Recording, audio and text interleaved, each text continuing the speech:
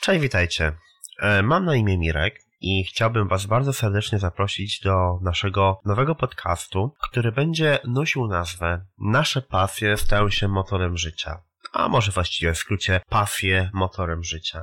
To, o czym będziemy dzisiaj rozmawiać i to, o czym będziemy rozmawiać na tym podcaście, to będzie tak naprawdę rozmowa o Was wspaniałych ludziach, których tutaj możemy poznać. Poznaliśmy się na grupie, która powstała.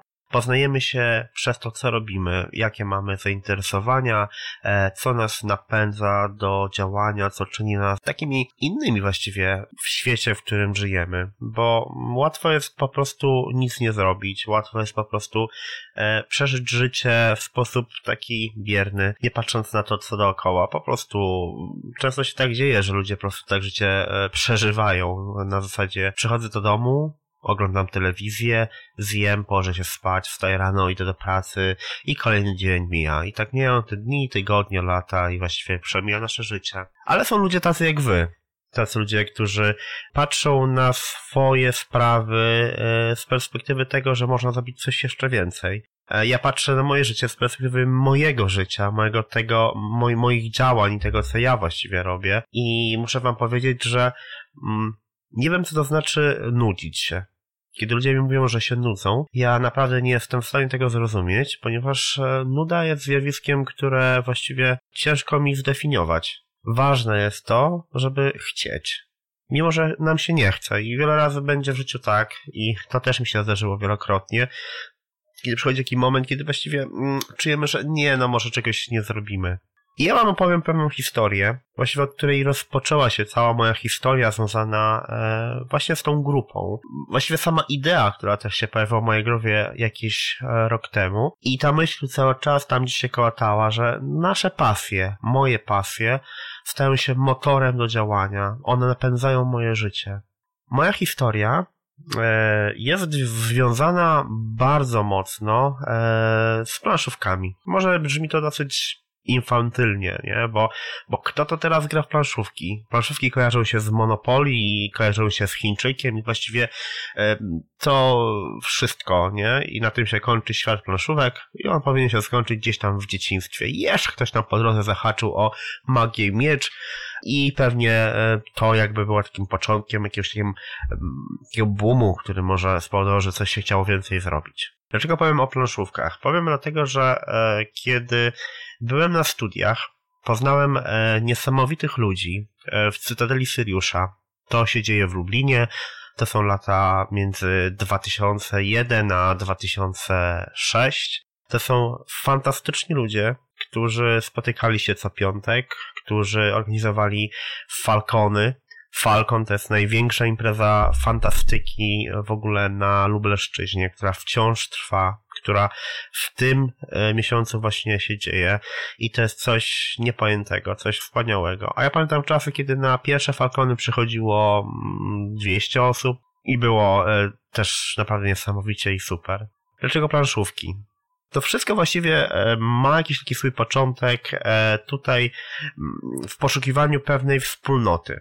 Ponieważ ludzie, którzy się spotykają przy planszy, na ten czas spotkania wytwarzają pewną wspólnotę i myślę, że to jest takie naturalne w ludziach, naturalna potrzeba bycia z drugim człowiekiem. Nie bycia przy komputerze, bo teraz popadamy w ogóle w taką pułapkę bliskości, która polega na tym, że mamy messengery, mamy Skype'y, mamy różnego rodzaju komunikatory, ale nie mamy fizycznie człowieka. Brakuje nam kogoś. I ta przestrzeń wymaga czegoś więcej. Kiedy idziemy na spotkanie, żeby pograć w gry planszowe, my naprawdę potrzebujemy dokonać sobie pewnej przemiany. Musimy zacząć działać, musimy zaplanować ten czas, musimy wyjść z domu, musimy pojechać pewnie kawał drogi, musimy zaplanować jakiś posiłek, musimy zrobić 1000 różnych rzeczy, które powodują, że ostatecznie spotykamy drugiego człowieka. I to jest piękne właśnie w spotkaniach planszówkowych, że spotykamy drugiego człowieka. I myślę, że od tego zaczyna się cała ta moja historia. Kiedy pojawiłem się w Londynie w 2012 roku, zacząłem szukać ludzi, którzy grają. Właściwie historia się zaczyna jeszcze wcześniej, kiedy przyjechałem w 2008 roku do Wielkiej Brytanii. Już wtedy szukałem grupy, która by grała i znalazłem taką grupę w Sittingbourne, to jest takie miasteczko za Londynem i tam grali bitewniaki, czasem planszówki, chociaż krótko się tam było, ale to był taki początek tego, że coś się wydarzyło. Jednak tutaj Londyn właściwie spowodował, że w Londynie zacząłem szukać czegoś więcej. Pamiętam, że pierwsze ogłoszenie, które ja właściwie umieszczałem na stronach internetowych, na forach, które wtedy były, to było gdzieś na stronie Londynek, gdzie szukałem kogokolwiek, kto by mógł zagrać ze mną w jakąś planszówkę, albo się spotkać i coś pograć. To jest moment, kiedy poznałem Andrzeja. Z Andrzejem graliśmy wtedy taką grę karcianą w uniwersum Gwiezdnych Wojen. Była przerwa, ja wróciłem do Polski, potem znów wróciłem do Londynu, znów szukałem ludzi, nie było łatwo tych ludzi znaleźć i tak naprawdę miejsce i czas, który spowodował, że to naprawdę ruszyło, to był taki moment, w którym poznałem ludzi z Lewisham Police Center. Poznałem Agnieszkę Łokaj, poznałem Pawła Dokurno, poznałem ludzi, którzy w tym ośrodku się znajdowali i mogę powiedzieć, że ten ośrodek jest bardzo ważny dla mnie tutaj w Londynie, ponieważ to jest taka moja mała polska ojczyzna, do której ja przychodzę, ja wiem, że to jest mój dom i właśnie ten dom powoduje, że chcę dla tego domu jak najwięcej. I pojawiły się planszówki, pojawiły się piątki przy planszy, które miały częstotliwość cotygodniową. Po prawie roku zmieniliśmy co 2 tygodnie, później było co miesiąc. Potem ja wyjechałem do Szkocji, spędziłem tam w tej Szkocji jakiś czasu. Wróciłem, no i znów pojawiły się planszówki. Teraz jesteśmy w trakcie spotkań, które nazywamy powrotem planszówek. Są to 3 spotkania, które wprowadzają nas w różną tematykę planszówkową. Było łatwo i przyjemnie, będzie trochę bardziej rusz mózgownicą, czyli takie troszeczkę myślenie, kombinowanie, ale będzie też taki klimat trochę dark na 22 listopada, gdzie będziemy mogli sobie pograć w klimacie Black Friday, czyli po prostu będziemy robić jakieś takie rzeczy pod horror. Zobaczymy, jak to z tego wyniknie. Może będą to czarne historie, kto wie, zobaczymy, będzie ciekawie.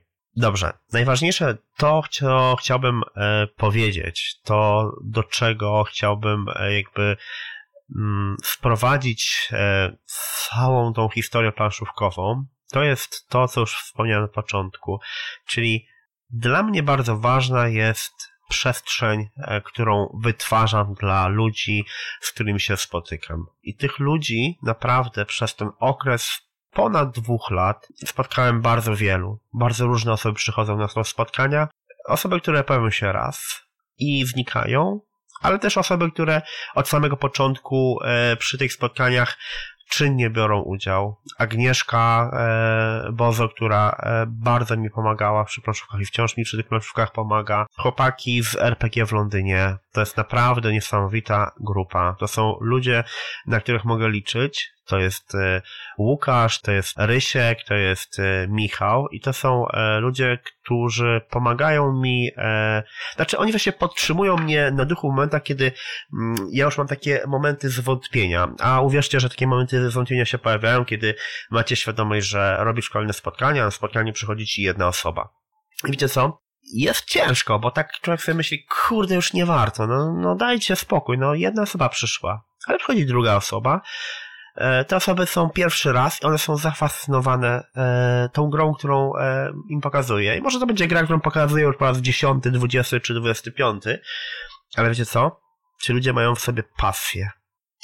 I od pasji zaczyna się wszystko. I ta pasja powoduje, że ja widząc ten błysk w ich oku, po prostu chcę to robić dalej.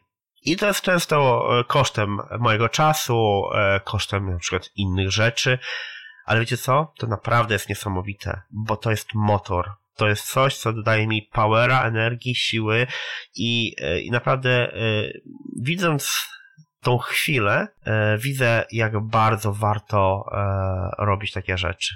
Więc myślę, że tak lądując pomału. Nasze pasje stają się motorem życia.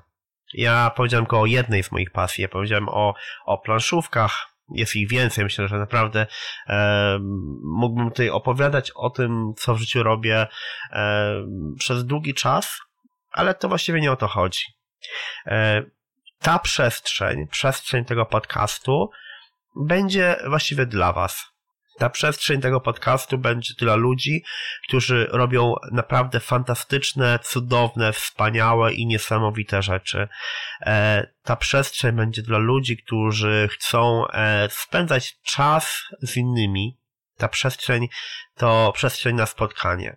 I nie takie spotkanie, te wirtualne, ponieważ nie o takie spotkania mi chodzi. Tutaj na tej grupie, myślę, że za chwilę już na stronie, myślę, że też i na podcaście, to będzie takie miejsce, gdzie będziemy mogli o sobie usłyszeć, zobaczyć to, co robimy, pochwalić się pewnymi zdolnościami. Ale docelowo bardzo bym chciał i myślę, że podejmiecie ten temat we własnych środowiskach, abyśmy się mogli spotykać, abyśmy mogli spędzać ten czas wspólnie. Ja nie mówię, że spotkamy się wszyscy, ponieważ jak popatrzymy na rozpiętość grupy i na ludzi, którzy w tej grupie się znajdują, to się okaże, że jesteśmy właściwie z wielu miejsc. Z Anglii, z Polski, myślę, że też i z innych krajów.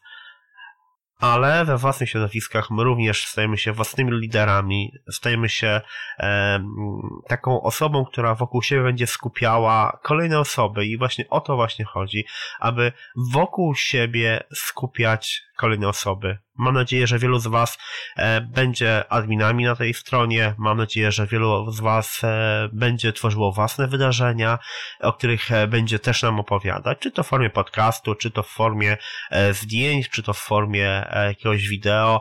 Po prostu będzie opowiadać o tym, jak pasje łączą ludzi, jak pasje stają się motorem do działania i właśnie tego bym pragnął i właśnie takim pragnieniem i taką nadzieją chcę Was zarazić, żebyście Wy również robili to samo, abyście myśleli o tym, co w życiu można poza tym, co robicie. Myślę, że to właśnie o to chodzi.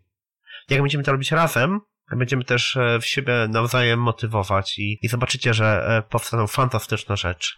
Dlatego bardzo serdecznie Wam dziękuję, bardzo się cieszę, że jesteście i naprawdę liczę na to, że w już niedługim czasie pojawią się pierwsze wywiady z fajnymi ludźmi. Tymczasem pozdrawiam i życzę Wam wszystkiego najlepszego. Dzięki wielkie, z tej strony Mirek Kraszewski. Nasze pasje stają się motorem życia.